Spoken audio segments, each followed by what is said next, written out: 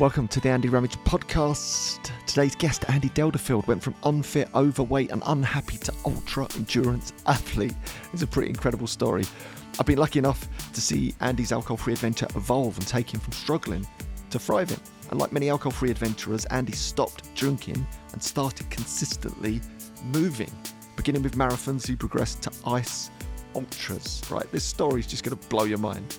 He's even started a group with Gary Staines that's dedicated to the joys of sober running, right? Which you can find on Facebook. It's a free group called Alcohol Free Runners. Make sure you check it out. And don't forget, before we get started, if you want to support the show, please download and subscribe. Makes a massive difference. We've got some unbelievable guests coming down the line that you won't want to miss. And make sure you go to andyramage.com, where I have free F-R-E-E workshops for you. One in the world of alcohol free, if you want some help with that. Another in the world of self-development, which is your vital next step once you take a break from the booze. And then if you want to come and train with me to become a coach, it's all there. Go to andyramage.com. All right, let's do this. Andy Delderfield, welcome. Hello, how are you? Hello. Right, we're off. I'm looking forward to this, actually, because I've never heard any of this story before. It's all going to be fresh and new to my ears. Ish. It is good to see you, my man. And I'm really excited about this, just to share your story, because actually this series of the podcast, if you don't know, is really about alcohol-free adventurers who are performing at the elite level in some shape or form, whether that's in business, in life, in sport, and actually charting that journey a little bit and the benefits of going alcohol-free to those industries, again, whether that's business or sport or anything in general, really, just to demonstrate, I think, the benefits and the advantages of this wonderful gift that is a break from the booze. And I think you are a shining example of that, my man. You truly are. Thank you. All right. All right. Well, I think what we'll do is, let's chart the course a little bit. I think it'd be really good just for our listeners to sort of go back a bit and share a bit of your story leading up to that point where you were like, I got to get this done. I got to take a break. And then we can talk about all the advantages that that has unleashed. Okay. I suppose it's how far do we want to go back? I moved to Spain in 2004. So I'd made the decision to have a massive lifestyle change, I suppose, in 2004, where I'd met my wife traveling in Australia in 2001. We traveled Australia, Southeast Asia, had an amazing time. We'd come back from that. I'm from Bristol originally, so we based ourselves in Bristol for a little time.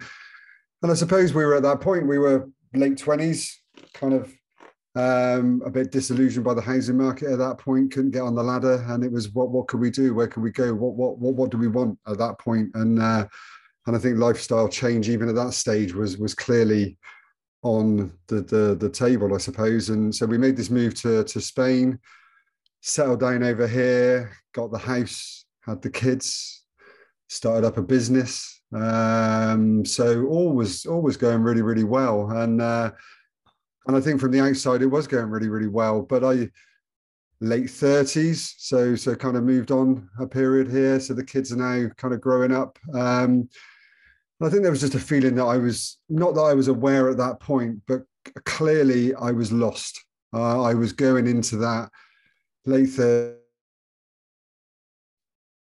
early 40s. Where am I going? Maybe the pressure of life. Yeah, the pressure of being scared of responsibility.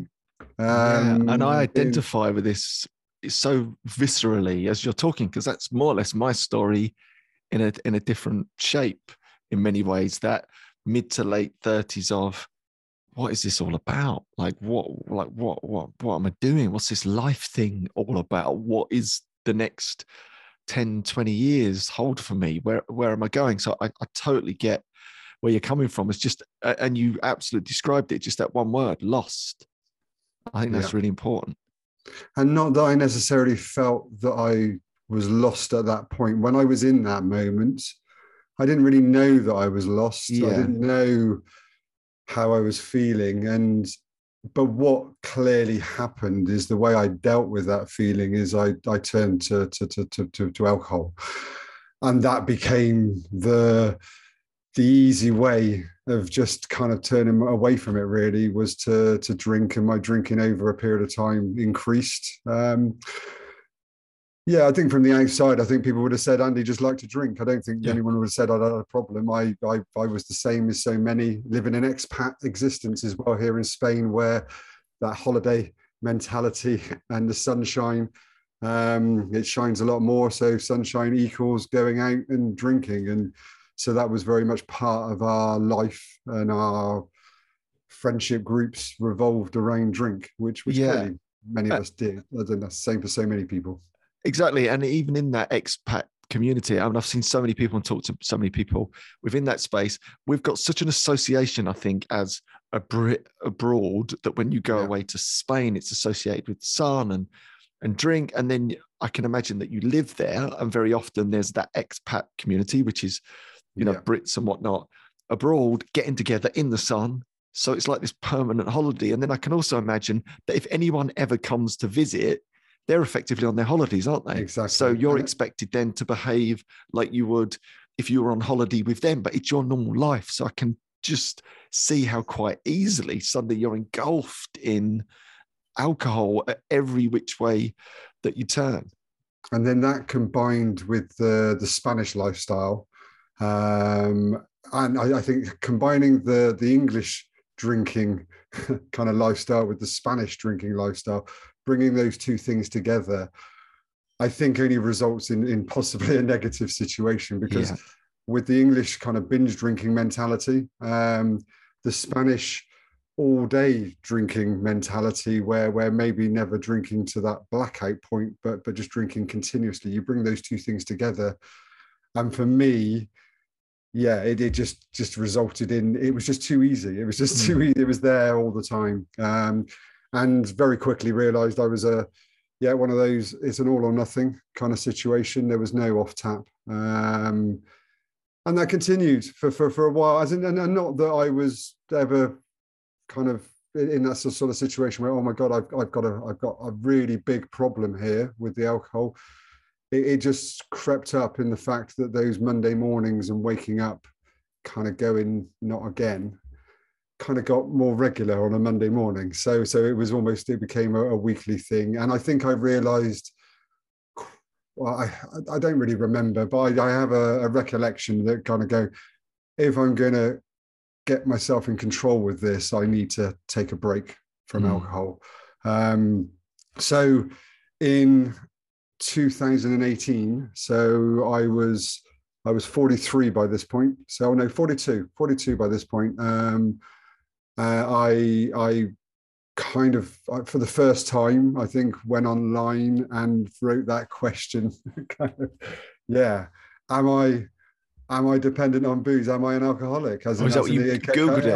I don't really remember. I did a search online to what is an alcoholic, as in how much Yeah. to it, and that kind of thing. And not that I thought I was, but it was almost getting that kind of, yeah, as in, have I lost control, and do I have a Yeah. problem? And as a result of that search, found an online community that I then went into, and initially I think I'd already made that decision in my head that I knew that I had to have a break. It wasn't a case of reducing. I've been trying to reduce for probably 5 years up until that point. So it was like, yeah, I think that was at the back of my head, maybe trying to moderate, trying not to drink as much.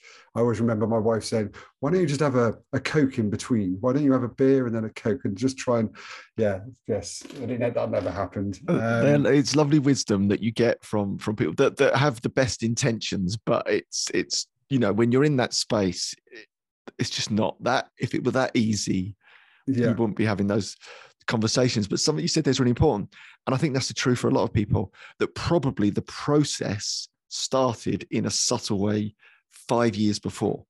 Because I think as soon as it's in your mind to moderate or try different things, I think the end result is always in your mind of something's gone astray here. I can't quite put my finger on it, but a bit unsure. I'm getting a bit uncomfortable about my relationship with alcohol. So I'm going to try all these little tools and techniques that invariably don't particularly work. But I think you're just probably building momentum in your mind to make this change. And I think that's important, just to pull that out and have a look at it, because I think a lot of people also fall into the trap of assuming that people just decide overnight and then magically they take a break and then they wake up 365 days later and it's all done. Actually, I think for most people, there's quite a long build up. I'd say I was definitely 2 years plus of a similar experience of moderating, changing drinks, bottles only, all those, those sort of obvious tips that people give you that don't really work. Yeah.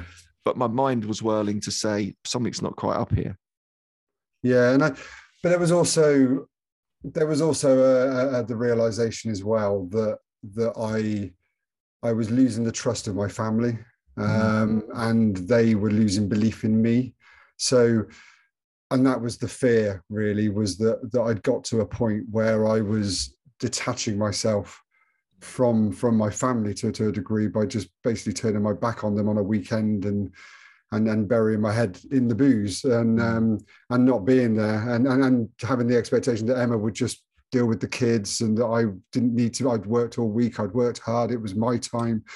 And actually Emma had the kids for the week whilst I was working hard. And then I was not there or not present at the weekends. So it was the worry or the fear that I got to a point where potentially I could lose my family. And that was the moment where that was where the why came. Yeah. The reason why I needed to make that change. There was a moment of, I've got to change here, or this is going to happen. And this is not what I want. I don't want to be in that situation where I find that I've just, not been present enough for too long, that I've lost everything that I've worked for. So there was that moment of, I have to make this change now. How am I going to do this though? And that was where I then went on and decided initially to try and it was never to give up for a long period of time. It was a reset. It was definitely a reset. Yeah. It was how can I take back control of this? Clearly I need a break. So let's take a 3 month break off alcohol, thinking I'll never do that, but let's give it a go. And let's see where it goes. And really that was it. It was so May 2018, it was reset time. And on the first go, I did 57 days, which I thought was pretty good. So I did almost two months on the first attempt. Holiday to Dubai, decided that Dubai was a really good place to take the family for their summer holiday. Alcohol's not available. Obviously in a hotel it is, but it's so expensive, not going to pay stupid prices for alcohol. It was the World Cup. England were in the quarterfinals of the World Cup, I believe, against Sweden. And we won, got in the semi-finals, first time in the semi-finals since 1990, I think it was. Yeah, is that right? And probably the feeling of 1990, that the whole nostalgia of that Andy moment of a win. Suddenly there was a pint of Heineken in my hand, and that was the 57 initial streak broke. So because it's that romanticness. Yeah, it is. And I think that's in lots of people's stories as well, isn't it? And this is the honest reflection about this. There's that long build up, and then very often there's an attempt or a few attempts that get aborted for whatever reason or don't quite work out. But I think it's part of the learning if you can embrace that. And that's why, again, your story is really important to me, because it's not this perfect linear decision. It's done. Actually, the story is there was 5 years build up, then you started, then you stopped, and then what happened?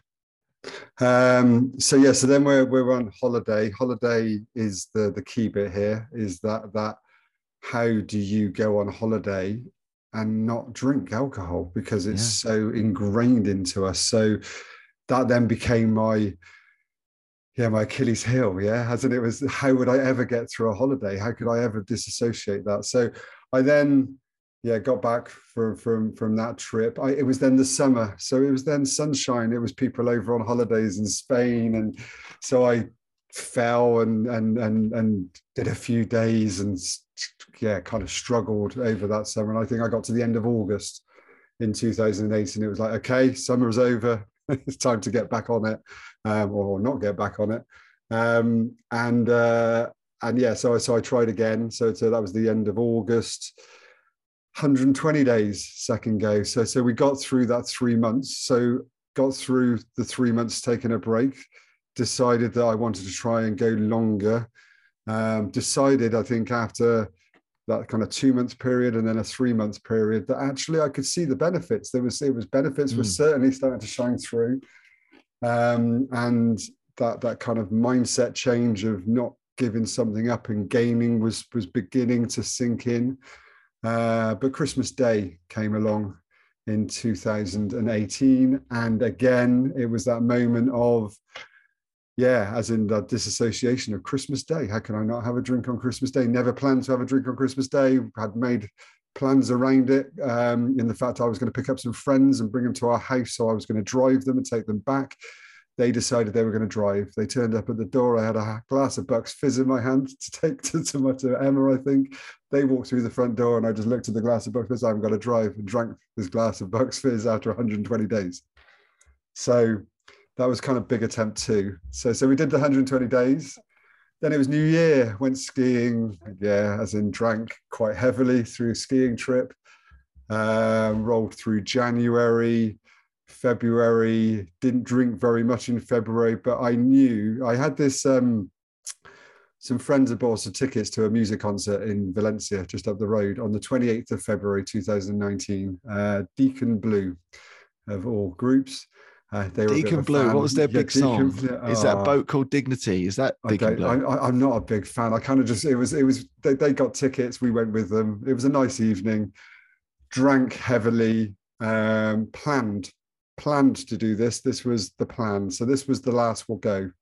It very kind of in my head, drank quite a lot. I remember we had a lovely hotel room with a bath in the corner, ended up singing in the bath at the end of the night at 2:00 in the morning. It was the big kind of end song. Is that the right word? It was the Swan song. Swan song to kind of, never really knew what was going to happen from there, but it was, I'm going to try and do a year. That was then the plan, was to do the year. And that was the last day I drank. And we're now 3 years, 1 month. Get in there.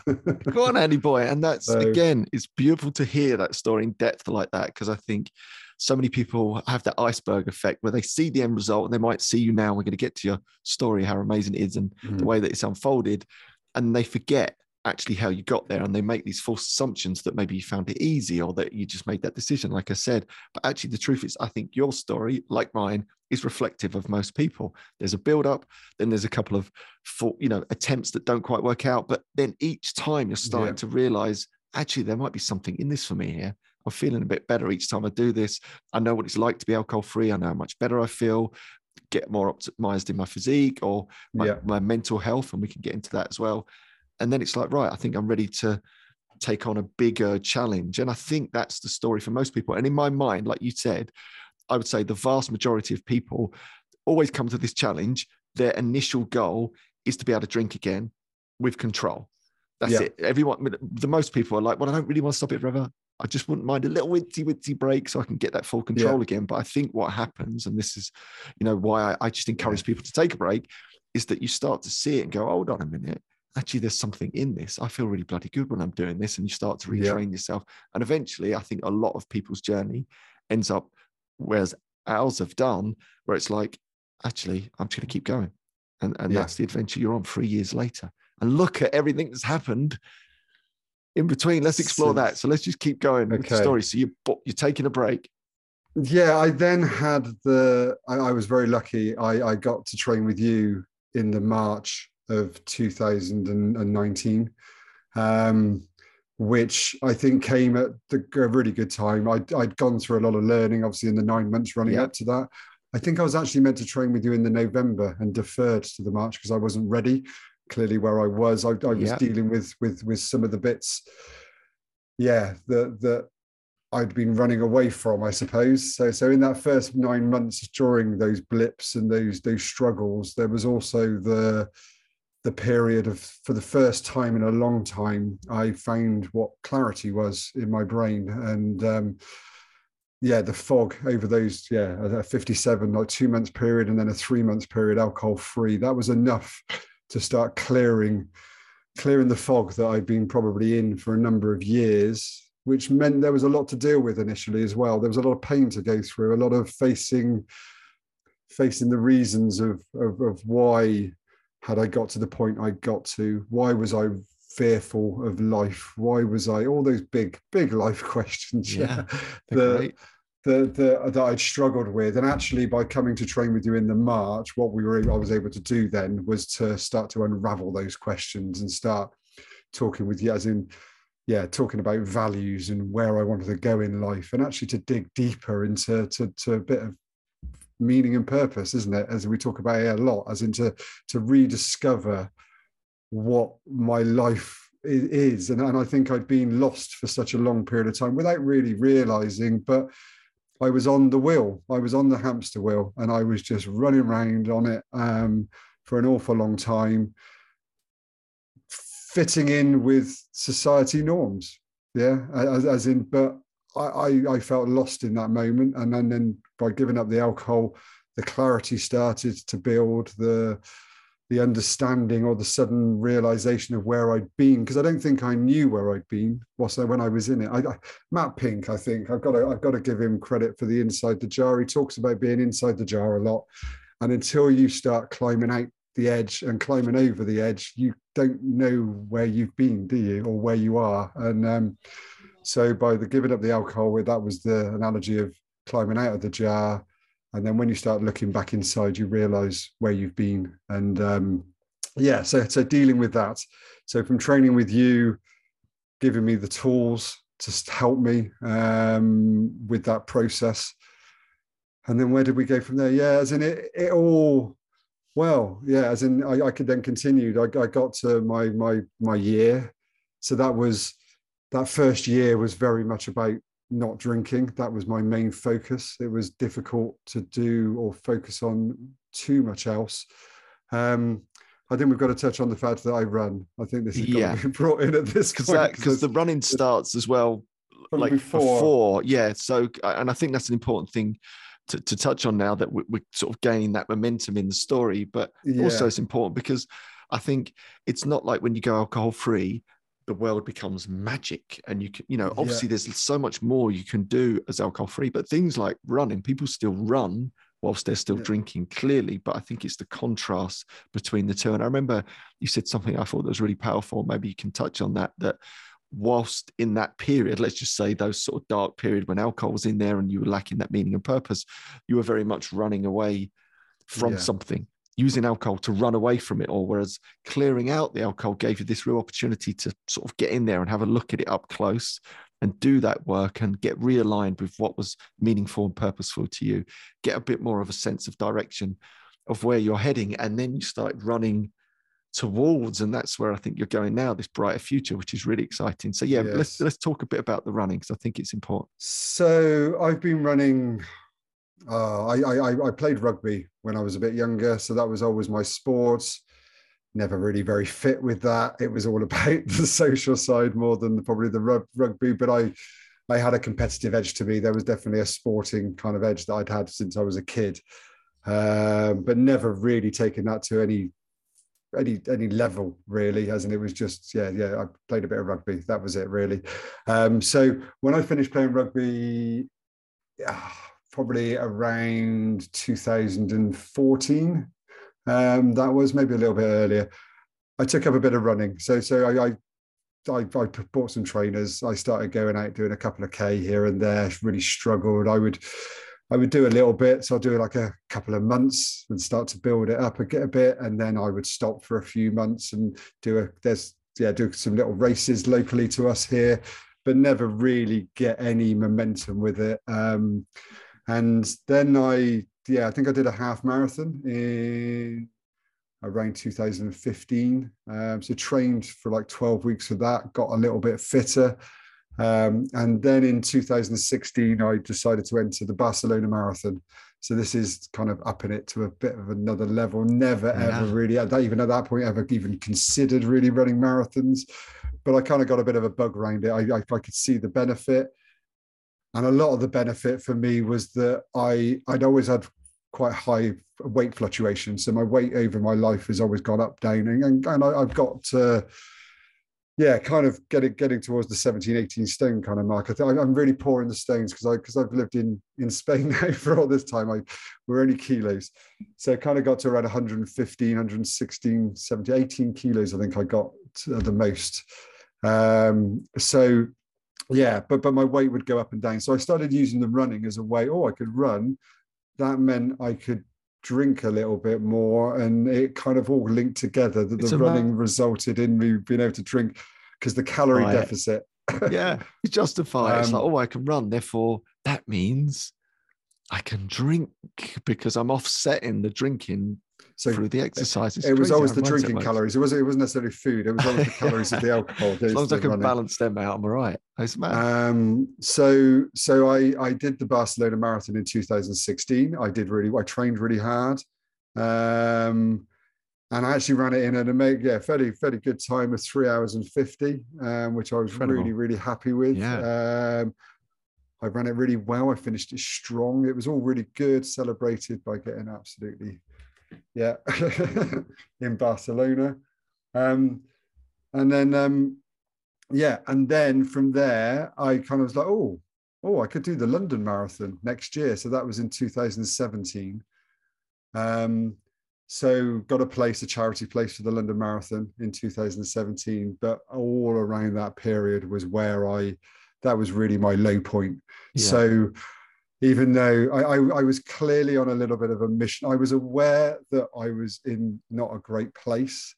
And I thought by running marathons, I could pull myself out of it. That was going to be, I could show the outside world that I wasn't in such a bad place. I could show my family, look, I'm running marathons. That means I'm clearly in a good place.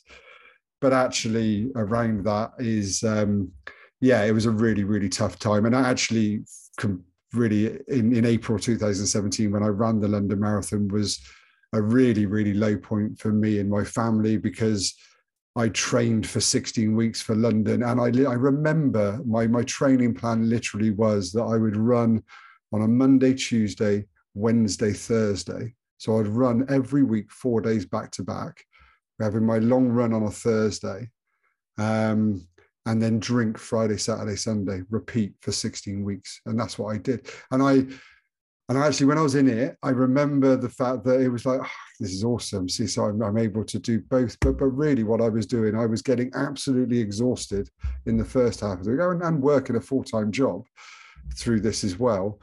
And then on the weekends, on a Friday, start drinking early on a Friday, probably on a Thursday night, to be fair, because I'd finished my training by then. So then it would start.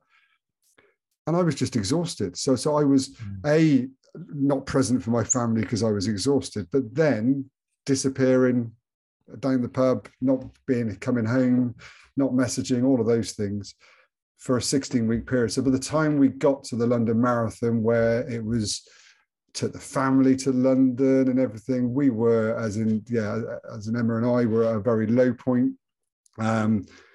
And I didn't see it. I just didn't see it at that point at all. And I think we came back from that. And so London Marathon happened. There was a celebration in the fact that I ran it in, took 10 minutes off my time from Barcelona the year before. So 3 hours and 40.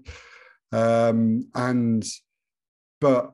from that was where everything really fell apart for that year, and when was a real low point. And I think you said, I think in hindsight now, it's this kind of using the running to run away. So I had the running and the alcohol, both were the fog, and they were just running away from the pain, or running away from life at that point, because like we said, I felt lost, fearful, responsibility of being the man in the family and having to support a family, kids, all of those things. And that I just wasn't dealing with it very well at that point. Yeah, and it's incredibly important, your story as well, because I think that happens to many people, isn't it? That there is this sort of superficial thing that you can latch onto to demonstrate that it's all right, everything's okay. I'm running marathons, right? I must be fit, I must be healthy, I must be fully present and like I'm this super healthy guy because I run marathons. But secretly inside, you were really struggling, and like you described, running away from those feelings that you were struggling with, trying to, put up this facade. And I think so many people get caught in that and they never escape. No. And I think what's really empowering about your story is that you were self-aware enough to sort of see that and sense it, because it is a difficult thing. It's not really obvious at times. And like you even described, you didn't see it in that 16 weeks. You didn't see it at all. You didn't see what was really going on. It wasn't until after that you had a look at it and started to get courageous enough, because it does take a lot of courage to do something different. And took another year until I actually took my first break from alcohol. So there was another 12 months of the aftermath of that as well, which dark times. But I think I've come through that. And I never, ever believed that giving up alcohol would result in what it's resulted in. So where that running journey then continues is that basically gave up alcohol for the first time in the May of 2018 and entered the Valencia Marathon in that December. So December 2018, entered the Valencia Marathon. But it was a rocky period. It was a really difficult time. The main focus was not drinking. When I discovered that there's lots of calories and lots of sugar in beer, and when you give it up, what tends to happen is you have this amazing your need for sugar escalates massively. So really for that first 9 months, I ate everything and anything in sight, as in it was all about giving up the booze. It really didn't matter anything else. And I'd really taken on that kind of thing, that the most important thing I do today is not drink. Yep. It doesn't really matter what else I do. And I definitely took that on completely. So, and that is a lot of people's story as well, isn't it? And we see this continually in the groups and in the network. It's like, I've stopped drinking, but I can't stop eating. I've like this sugar monster comes from nowhere. Yeah. And I think, while your story will unfold in a second, but I believe in that. It's like, focus on the main thing, get the alcohol thing cracked, because it's the same set of skills essentially down the line that you can tidy up your nutrition as well. So carry on. Yeah. And so in that first 9 months, I ate loads, and then I got quite large. I put on, again, that whole battle I'd had with weight throughout my life anyway, as in I put on, I think I got, I got to that 118 kilos, as in I got to my maximum weight after trying to give up alcohol. So this whole calorie thing was just, it was all weight, as in this was meant to help me give up weight, and look at me now. Yeah. So I actually pulled out of the 2018 Valencia Marathon and didn't do it. So that was where I'd got to, that I couldn't even be. The running had gone. I wasn't running. I was literally, I had to just focus on that one thing. And I think so many, when I look at other people's journeys and stories, I think there's this kind of feeling that you give up alcohol and everything's just going to click into place very quickly. Well, in reality, it doesn't, because you can't focus on loads of things all at once. You've got to, when you make changes, it's about making one change at a time, isn't it? And if we try and overload by making hundreds of changes all at once, then it tends, nothing changes. So I definitely experienced that in that first 9 months. So then we go into 2019. So I deferred my place for the Valencia Marathon. So I get I'm 9 months alcohol free in December 2019. Everything is starting to come together. The weight has started to come off. I'm feeling healthier. I'm feeling fitter. I'm going to mention that word for the first time, but consistency is beginning to start to appear in my life. So through my running, there's no missed runs. There's no hangovers. So there's no Saturday morning runs missed. There's time with the family. Things are starting to come together. So I go to Valencia, the Valencia Marathon, and I am alcohol-free superpowers at the top. And I decide at that point, showed a little bit of lack of experience in my running, is that I ran Barcelona when drinking, my first one in 3 hours 50. I ran London while drinking, second marathon in 3 hours 40. Well, there's a natural curve here. I need to get this marathon in 3 hours 30. So I turn up at the Valencia Marathon feeling good, starting to have a few injuries, niggles starting. And I go out to get this 3 hours 30. Well, I get to kilometer 32, 20 miles, and my body completely blows up. And, Whoa. the wall, as in there was actually, talking of wall, in Valencia, in the Valencia Marathon, they actually have a wall at 32 Oh, did kilometers they? that you run over, which actually says across the top of it, you're going to break, as it is. It's like how to mess, as in positive, negative mindset Yeah. stuff. As in, let's tell you you're about to hit the wall. And you broke at that point. I literally fell through it. Yeah. Perfect. And I missed out on 3 hours 40 by, I think I missed out on my PB that day by 90 seconds.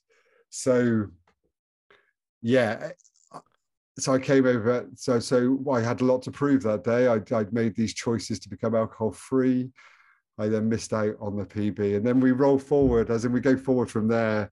And clearly, we then went into. I got to my 1 year alcohol free in the February of 2020. We went down into lockdown. Then 3 weeks later, 2020 was the year of Spartan races, of more marathons that I had planned. So I had London Marathon in 2020 again. So another go at London was meant to be happening. I did the Valencia Marathon at the end of the year as well. So the year was all set up: 2 marathons, 3 Spartan races, loads of connection.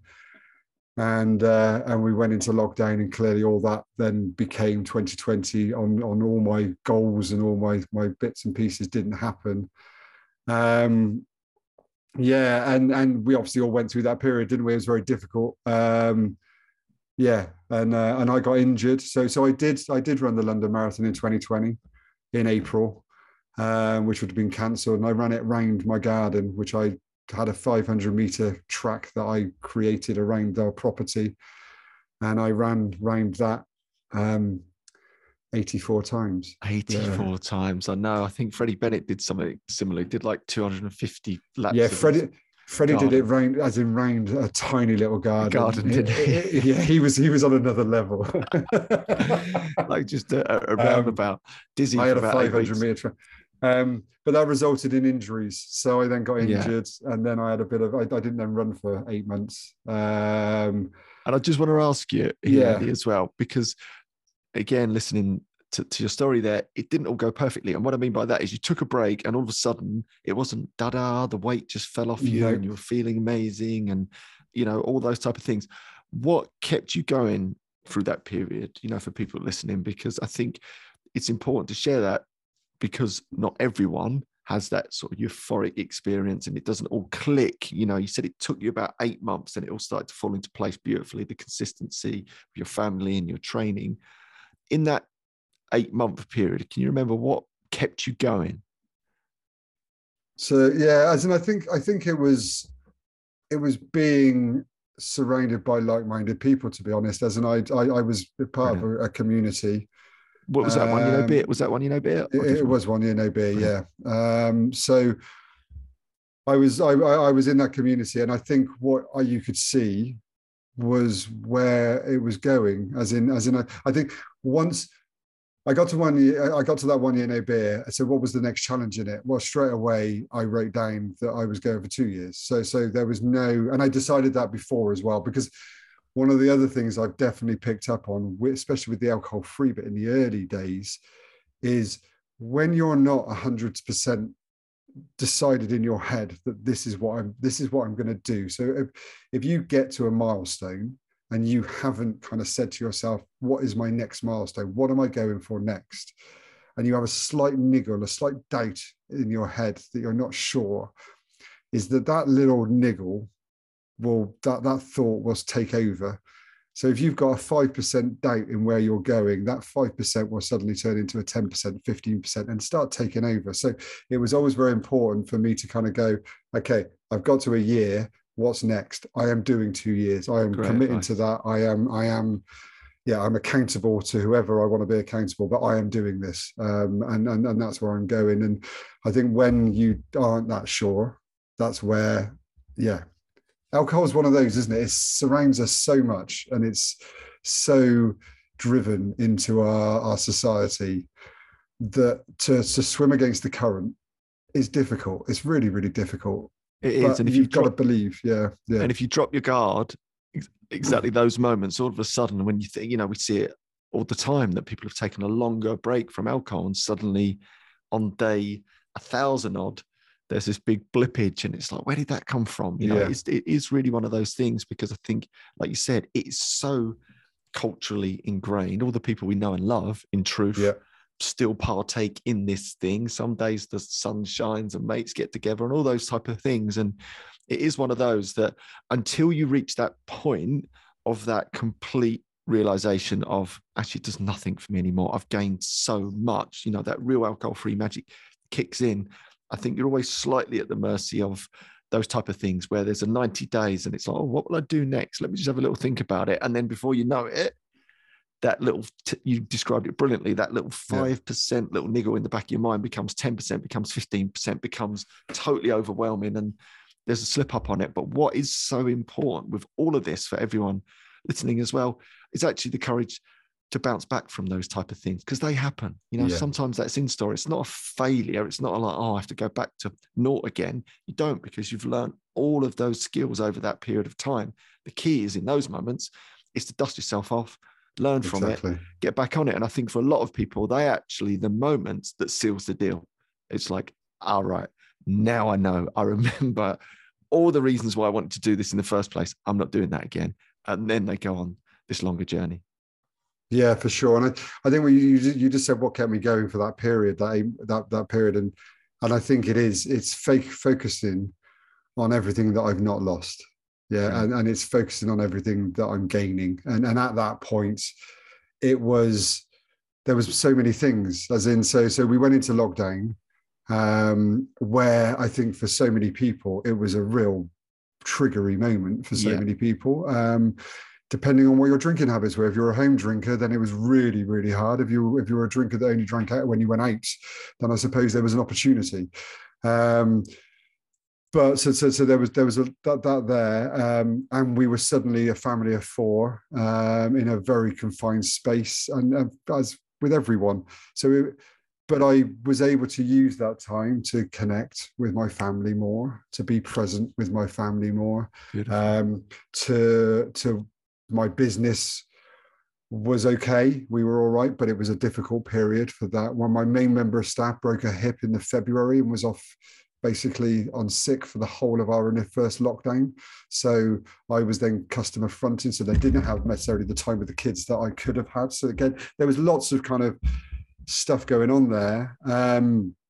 But it was focusing on the positives and focusing on all the things I was gaining. And then I think I was able to roll all these big events forward to 2021 and knew that, or hoped that everything would kind of get back to some normality. And that's, it took a while. It was a long period of no races. I think actually, if we jump forward a little bit, as in I'd raced in London. No, sorry.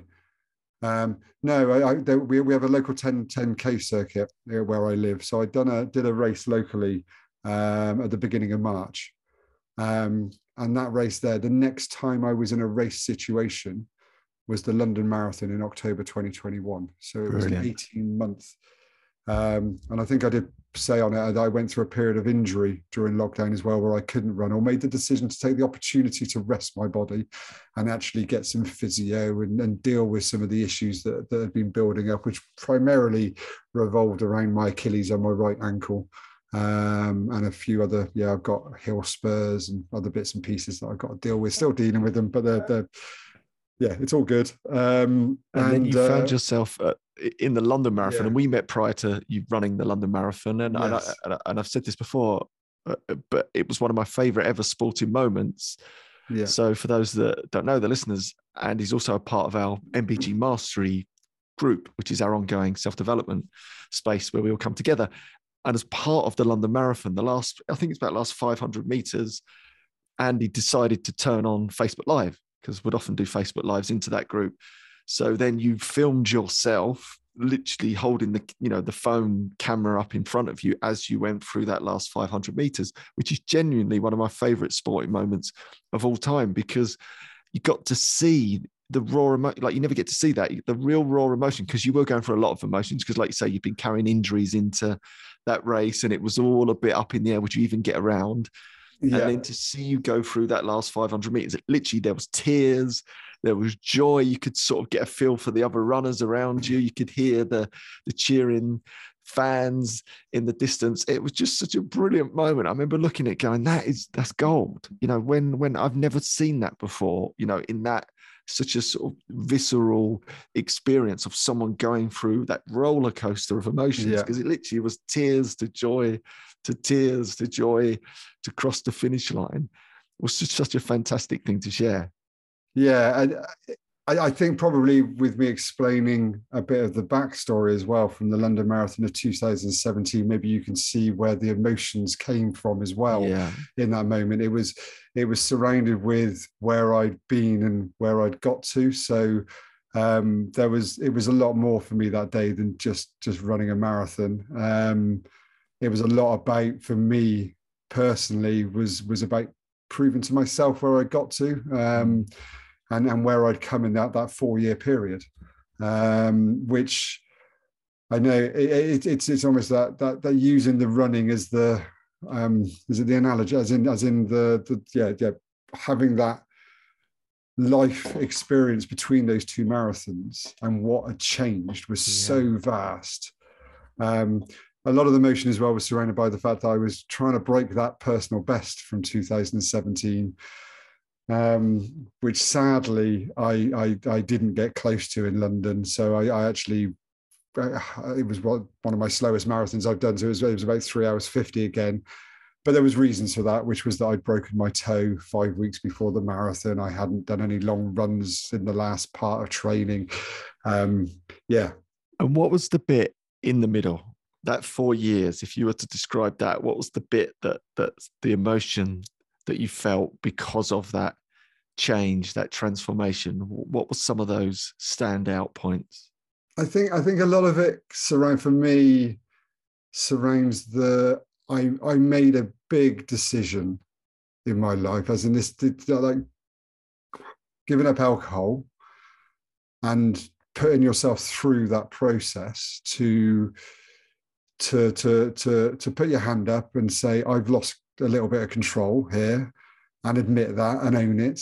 And to make that decision over a period of time and to keep to it and stick to it. And I suppose for me, it was the proof that I'd made the right decision. And even though it's only a marathon, I could say it's only a marathon, it's only a run, but there was so much of that wrapped up into it. It was the way of me proving how far I'd come. And I think so the sad part of it was I didn't get the personal best, because that was what the dream looked like of how it looked in my head, was that would prove it to me and prove it to other people how far I'd come. Reality was I didn't need the run to prove that, because I think I'd already done that. And that's important, because like go back 4 years, you needed the run to prove something that wasn't true. Whereas that run, even though you didn't get the result that you needed, you realized, I don't need that to demonstrate how far I've come, which is pretty cool. Yeah. No. So it was a very special moment. And I think for my family as well, because it's all connected, as in clearly my whys, which again are so important to remind yourself of why did I start this process? Why did I decide to make this change, which was all surrounded by this fear of losing my family, and not being there for them and not being present. And is that over that 4 years, it's still work in progress, clearly, because I think relationships and families are always work in progress. And actually, when you sit back and don't put the work in, that's when things go wrong. So I've learned that now. Not that I didn't necessarily see that years ago. Yeah, so it's also that part of it, is that the connection with the family and knowing that I'm continuing on that right path. And the running just continues to be there as the way that I'm proving that to myself in a way. But it gives you that focus and direction and that meaning and purpose. And also now, because of your alcohol-free superpowers, the ability to consistently train and prepare for those things. So you finished the London Marathon. Yeah. And then talk us through what happens next. 8 weeks later, I've got the Valencia Marathon. So they've all got back to back because London's meant to be in April. It's been moved to October. I've got a 8 week period to run another marathon. I've never, ever tried to run 2 marathons within a relatively short period of time. So I come off London, have a bit of rest, but then get straight back on it. As in, and now there's unfinished business time. Now this is now getting a bit serious. So there isn't any options now. As in, the toes recovered, the broken toes good. I'm able to get out and start really pushing myself, and I did. And so 8 weeks later, got to think as well. I'd run Valencia Marathon in 2019, 9 months alcohol free. That was meant to be a kind of moment to prove myself. So we've had these 2 marathons in between where I can't run faster than when I was drinking. So you can imagine the kind of feeling here. Yeah. But how can I not do this? Clearly I'm a bit older, but got to get this sorted, Andy. So go out in Valencia. So we're only now, so we're just 4 months ago now. So that's sort of time. So this only December just passed. Go out and run it. Feel strong, feel good, and I managed to knock 6 minutes off that PB and come in at 3 hours 34. Did it. Alcohol-free superpowers, because as you're getting older as well, technically you're getting faster, right?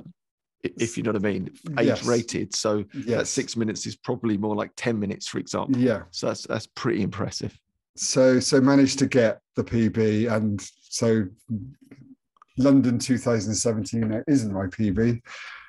Yeah, and we can move on. And where are you in terms of your weight and your health at this stage as well? Because I think that's important. Because obviously that you were struggling with that, like you said, in those early days, didn't quite kick in.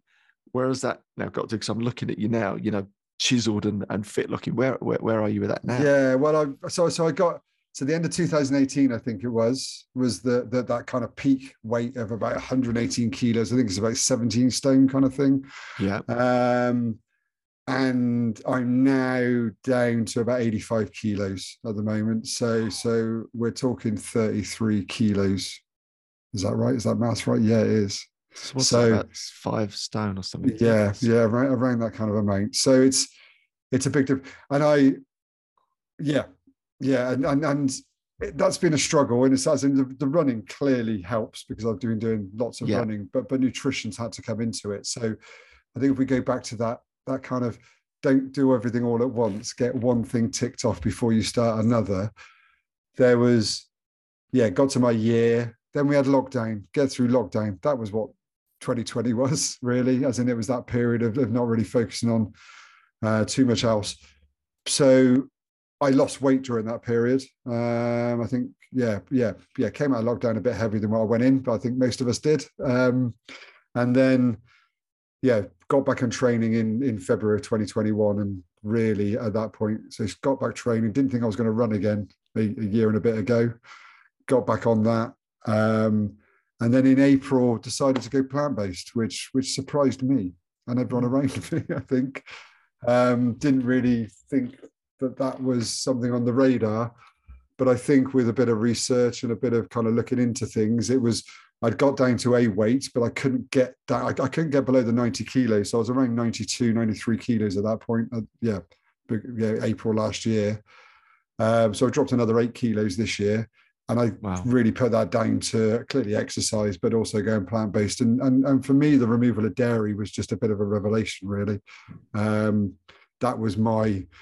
as in I would eat lots of things with dairy, and which were mainly donuts with cream centers and stuff. It's not that much dairy in there. That's mainly donut with a little bit of dairy. I think. Well, but it stopped me eating the donuts. Yeah. Okay, so maybe it wasn't the dairy; it was the donut with huge amounts of sugar in it. But I was rewarding myself still, so I was going for runs, and I was still.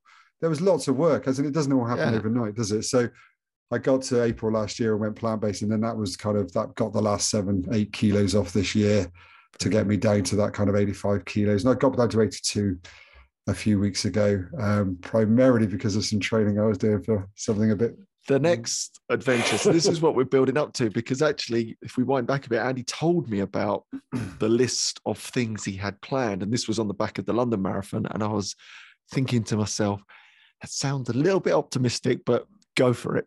big man. Did See how you get on. do. And it's all unfolded, to be fair, to the letter. So, all right, tell us about the next adventure. Yeah, so I come off Valencia Marathon in December, and I've got a big challenge that I've had in the calendar for, I think it was set in February 2020, just before we went into lockdown. I got a place for this, so this was what I was planning, this big year of 2020, and then moving forward. So what was the big challenge? It was a supported ice ultra race, multi-day event, which is 220 kilometers over 5 days in the northern extremes of Sweden in the Arctic Circle. So, which I did in February just gone. Yeah, and how did you get on?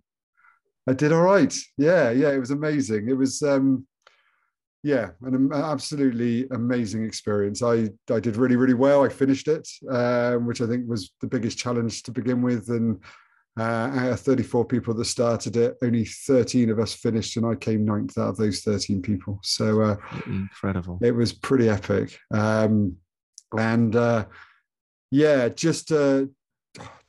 Do you know what? As in, it was a big challenge. It was completely outside my comfort zone. It was very scary. There was a lot of fear that surrounded it. But I think with the journey I've been on and the process I've been through over these last few years, is I was prepared for something like this. I was prepared mentally. I put all the work in, because I could, again, turn up day in, day out with my training and put the effort in and have the energy levels and keep on turning up and just do everything to prepare for an event of this type. Actually, when I turned up on the start line, I was ready. I was ready physically. I was ready mentally. And actually, I just enjoyed it. It was one of the most pleasurable 5 days of my life in so many ways. Beautiful, natural beauty.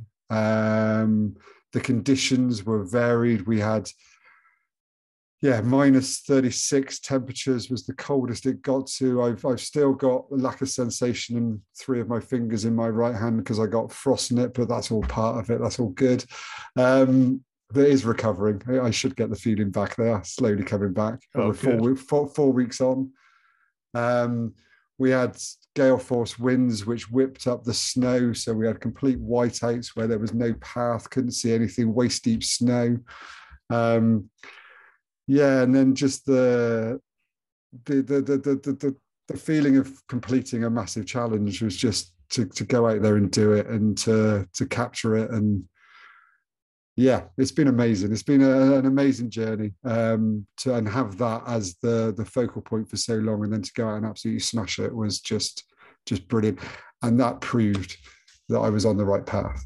Yeah, I mean, I think that is the culmination of all of those years of effort and progress to that point. And what you described there, to turn up on the start line of something like that, this epic adventure that you'd never taken part in. So there was a lot of fear surrounding it, but feel confident because you'd been consistent mentally, consistent physically, strong to finish the race when 38 or 34 competitors, only 13 even finished, let alone that to come 9th overall, is just incredible. And I think from a physical standpoint, it's that incredible example that all of the work and the training you've been doing has been so worthwhile.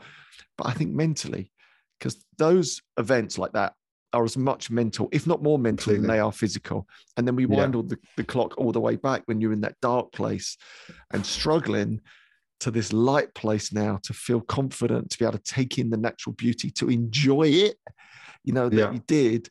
I think what an absolute transformation. And I think what an inspiration just to hear that story unfold. And what I love about your story, it's not linear.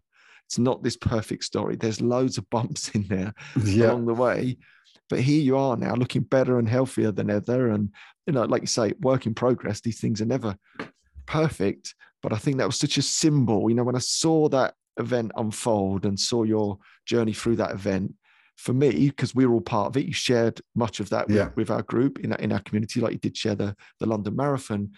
I just felt really inspired and actually really lucky to see it unfold. And that's why I thought it'd be lovely to share some of this with everyone today. Yeah, well done, Anne. I mean, really, really proud of you. That's pretty bloody cool. No, it was amazing, and I think, as I think people have sort of said, there was a lot of people that before was like, why do you want to put what? It was that kind of, you're crazy. You've and I don't. Yeah, there was a danger element to it. Clearly, there was a putting yourself in a position of fear and completely outside my comfort zone. But I think one of the things I've learned is it's almost like doing this with you now, Andy, as in to come on and do something like this and chat to you and do a podcast. If I was to roll back even 18 months, I would be terrified of being sat here now. Mm.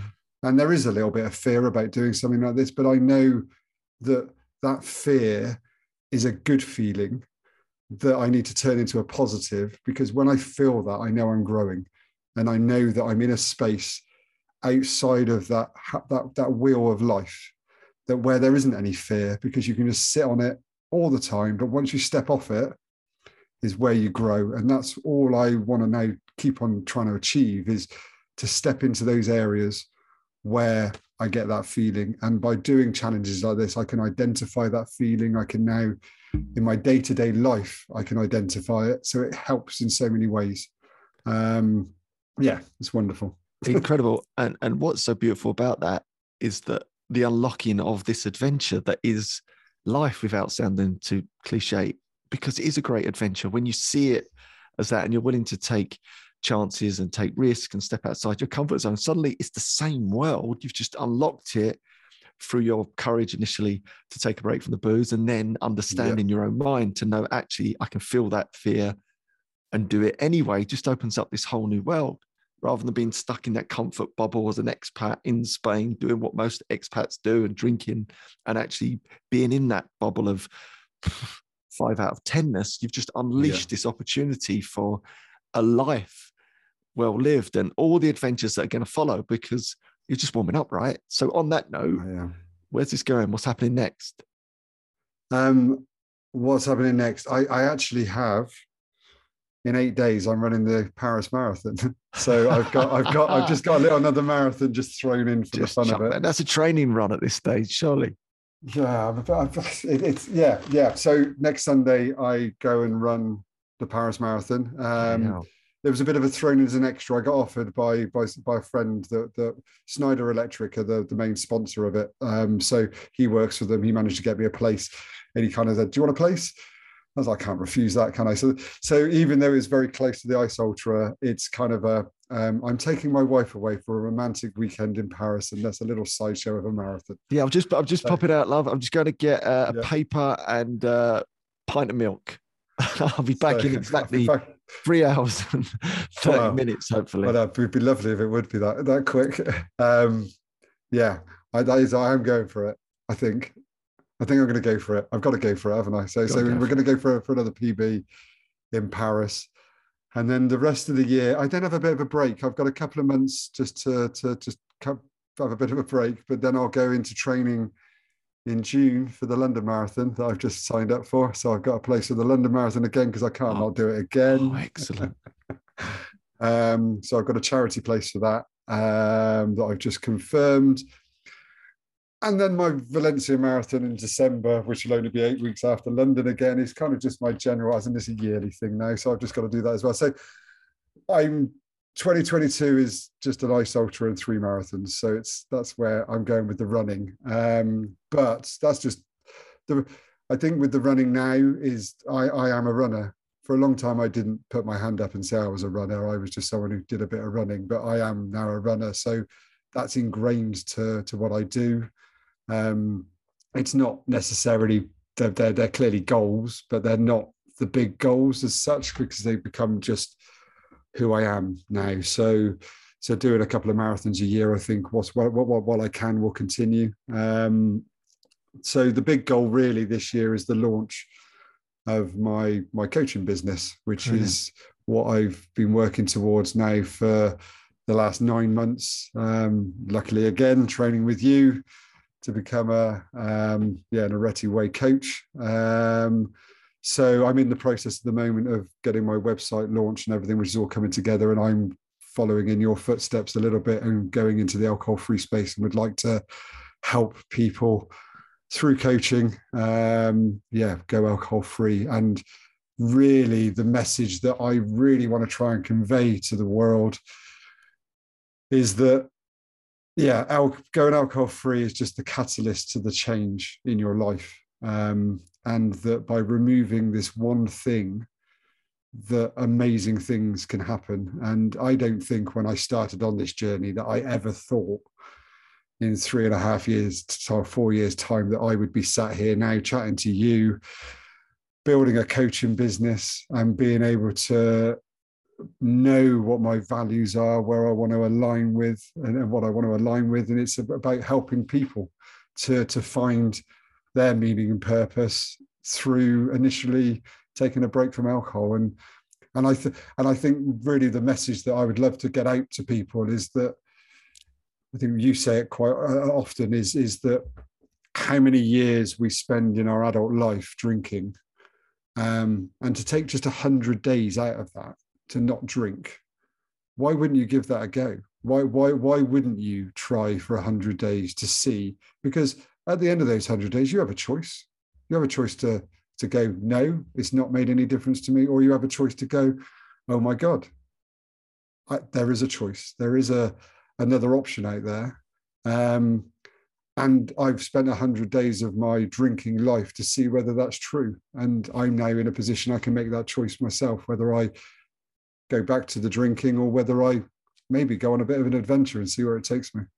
Like yourself, and who knows where it ends up. And I'm so incredibly excited because this was my dream. This was my dream, that I could work with people like you and train people like yourself who've got an amazing story that's unfolding all the time, and that you would end up then coming back to help more people. And then it's just this ripple, it's this like positive wave that we're going out into the world, because I genuinely feel we need all type of genre and niche and approach in the alcohol-free space, because everyone's a little bit different and everyone responds a little bit differently to a slightly different approach. And I just don't think we can have enough of these different approaches. And now obviously with your backstory as well, and your story, which is incredibly inspirational and powerful, to be able to come back now and be in a position to be able to train other people, work closely with other people to take them on that adventure.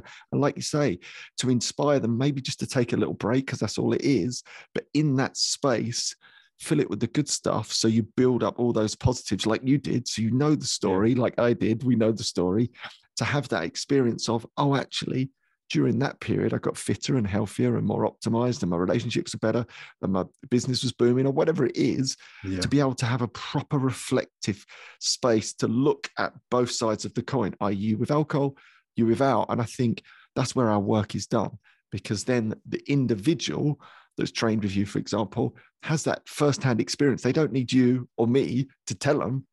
They know for themselves, don't they? And then this is the start of it. I think this is the really important thing that you touched on there, because your story has just been a brilliant description of the whole thing. That bit is the start of the adventures to come. And we've just heard your adventures where they've taken you to ice ultras and beyond. Like, imagine being able to give that gift to other people. You know, for me, that's the greatest buzz ever. And I know you're already starting to experience that, Andy, but when that starts to kick in, you know, I will say, hand on heart, that's better. That's a better buzz than any drink will ever give you, my man. I'm super excited for you. No, it's all, the future is just bright, isn't it? As in, I think it's just, part of, interestingly, if I go right back to maybe when I was a kid, and we talk about that, the feelings of when we're a child, when we don't have all those pressures and we don't have all the life bits, and we just play and we just experience life for what it was or is. If someone asked me when I was younger what I wanted to do in my life, is that the number one thing that kept on coming out is I wanted to teach. I wanted to be a teacher. I could see that teaching was something that I would potentially enjoy. And then sadly, I didn't get the grades in my A levels. I didn't get to university and do a degree. So missed out on that academic route to get there. So life then got in the way, and work and making money was just, it didn't really matter how. We just had to get money in the bank. How you got to that point wasn't so important. But it's quite funny now that it's almost that full circle has happened, that I've come back to something through coaching where I can help people and help them in their life, is that I can get that what I was looking for maybe as a child or when I was younger, that I'd missed out on, that now in my late 40s it's kind of come round again, and that actually I knew what I wanted to do when I was younger, but just it never happened at that point. This is so beautiful. And this is the journey that you're on. And I talk about this a lot, but there has to be momentum in a direction. And then through the twists and turns of that direction, you've actually figured out something incredibly powerful there. You've reconnected in many ways with that meaning and purpose that you had as a child that had got lost in the busyness of life like it does. And you didn't know that straight away. It wasn't like that was up front and center. You had to go on this adventure of, again, the twists and turns and the bumps in the road. And all of a sudden you find yourself back in this place, and then the dots all connect. It's like, all right, this makes sense now. I get an opportunity to do what I always loved, which is, teach or be out front and inspire in a completely different format that's now so meaningful and purposeful to me. And as someone that's been on this adventure, it is the greatest gift. I genuinely believe connecting with that true north or your meaning and purpose. And again, in my own story, I couldn't figure it out. I could never have known that the adventure that I would have gone on would have led me here. It was impossible, but there was momentum. And I think that's what's key to your story as well.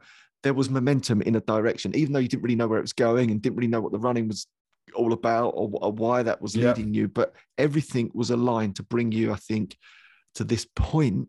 And now look at the future ahead of you. It's just so incredibly exciting and meaningful now, which I think is the greatest gift. No, it's it's been an amazing journey to this point, and I'm a believer that I love the kind of climbing the mountain, the whole getting to the top of the mountain. What I've realized is that there is no peak to the mountain, and it's really just to continue to go through the valleys and keep on walking and keep on that path, because who knows where the top is. And I think if you almost in life try and make a point of what you believe that is that when you get there, the actual end of that, when you reach a goal, it's not about the goal. We talk about this as well, don't we? When you reach the goal, it's not about reaching the goal. It's about the path you took to get there. And that's where all the learning is, and that's where all the good bits are. So probably now I'm in a position now where I'm not necessarily focusing on the top of the mountain. I'm just enjoying the journey and wherever it takes me. I love it. I think that's a lovely place to wrap it up there. Andy, thank you for sharing that with us. Genuinely, I think that was one of my favorite podcasts. It's just such a lovely story to share. I think so many people will identify with it and be excited about where it's all going. So on that note, how can people find out more about you, get in touch with you? Okay.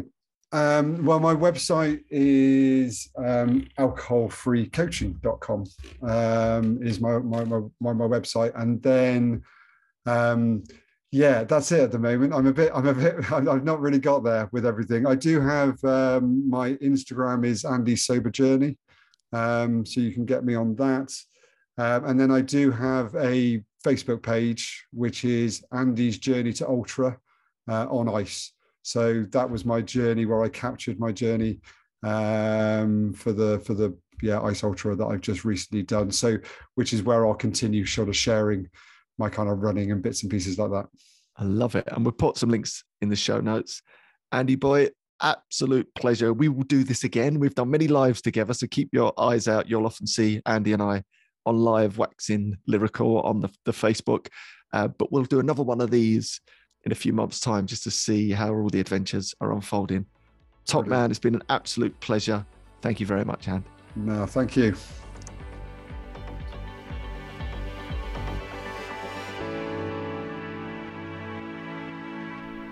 I hope you enjoyed this episode, and to show the podcast some love, please subscribe and download. And if you could tell just one more person about the podcast, that would be amazing. And don't forget, I'm live every single weekday around 7 a.m. on Facebook and Instagram. If you want to come and interact live, ask me questions, I'll be sharing my best wisdom at 7 a.m. every weekday live, Facebook and Instagram at Andy Ramage Official. And also don't forget, if you want to train with me to become a world-class coach, go to andyramage.com, courses. And if you want to train with me to develop yourself, also check out the courses. It's all there, andyramage.com. Also, when you go to andyramage.com, you can sign up to my newsletter there, get all the updates on the latest and greatest courses, get my weekly roundup of things that you might find inspirational, aspirational, and motivational. In my weekly newsletter, you can sign up at andyramage.com. Finally, thank you, Matt McCormick, for producing the show. All right, hopefully I'll see you back here very soon. Let's do this.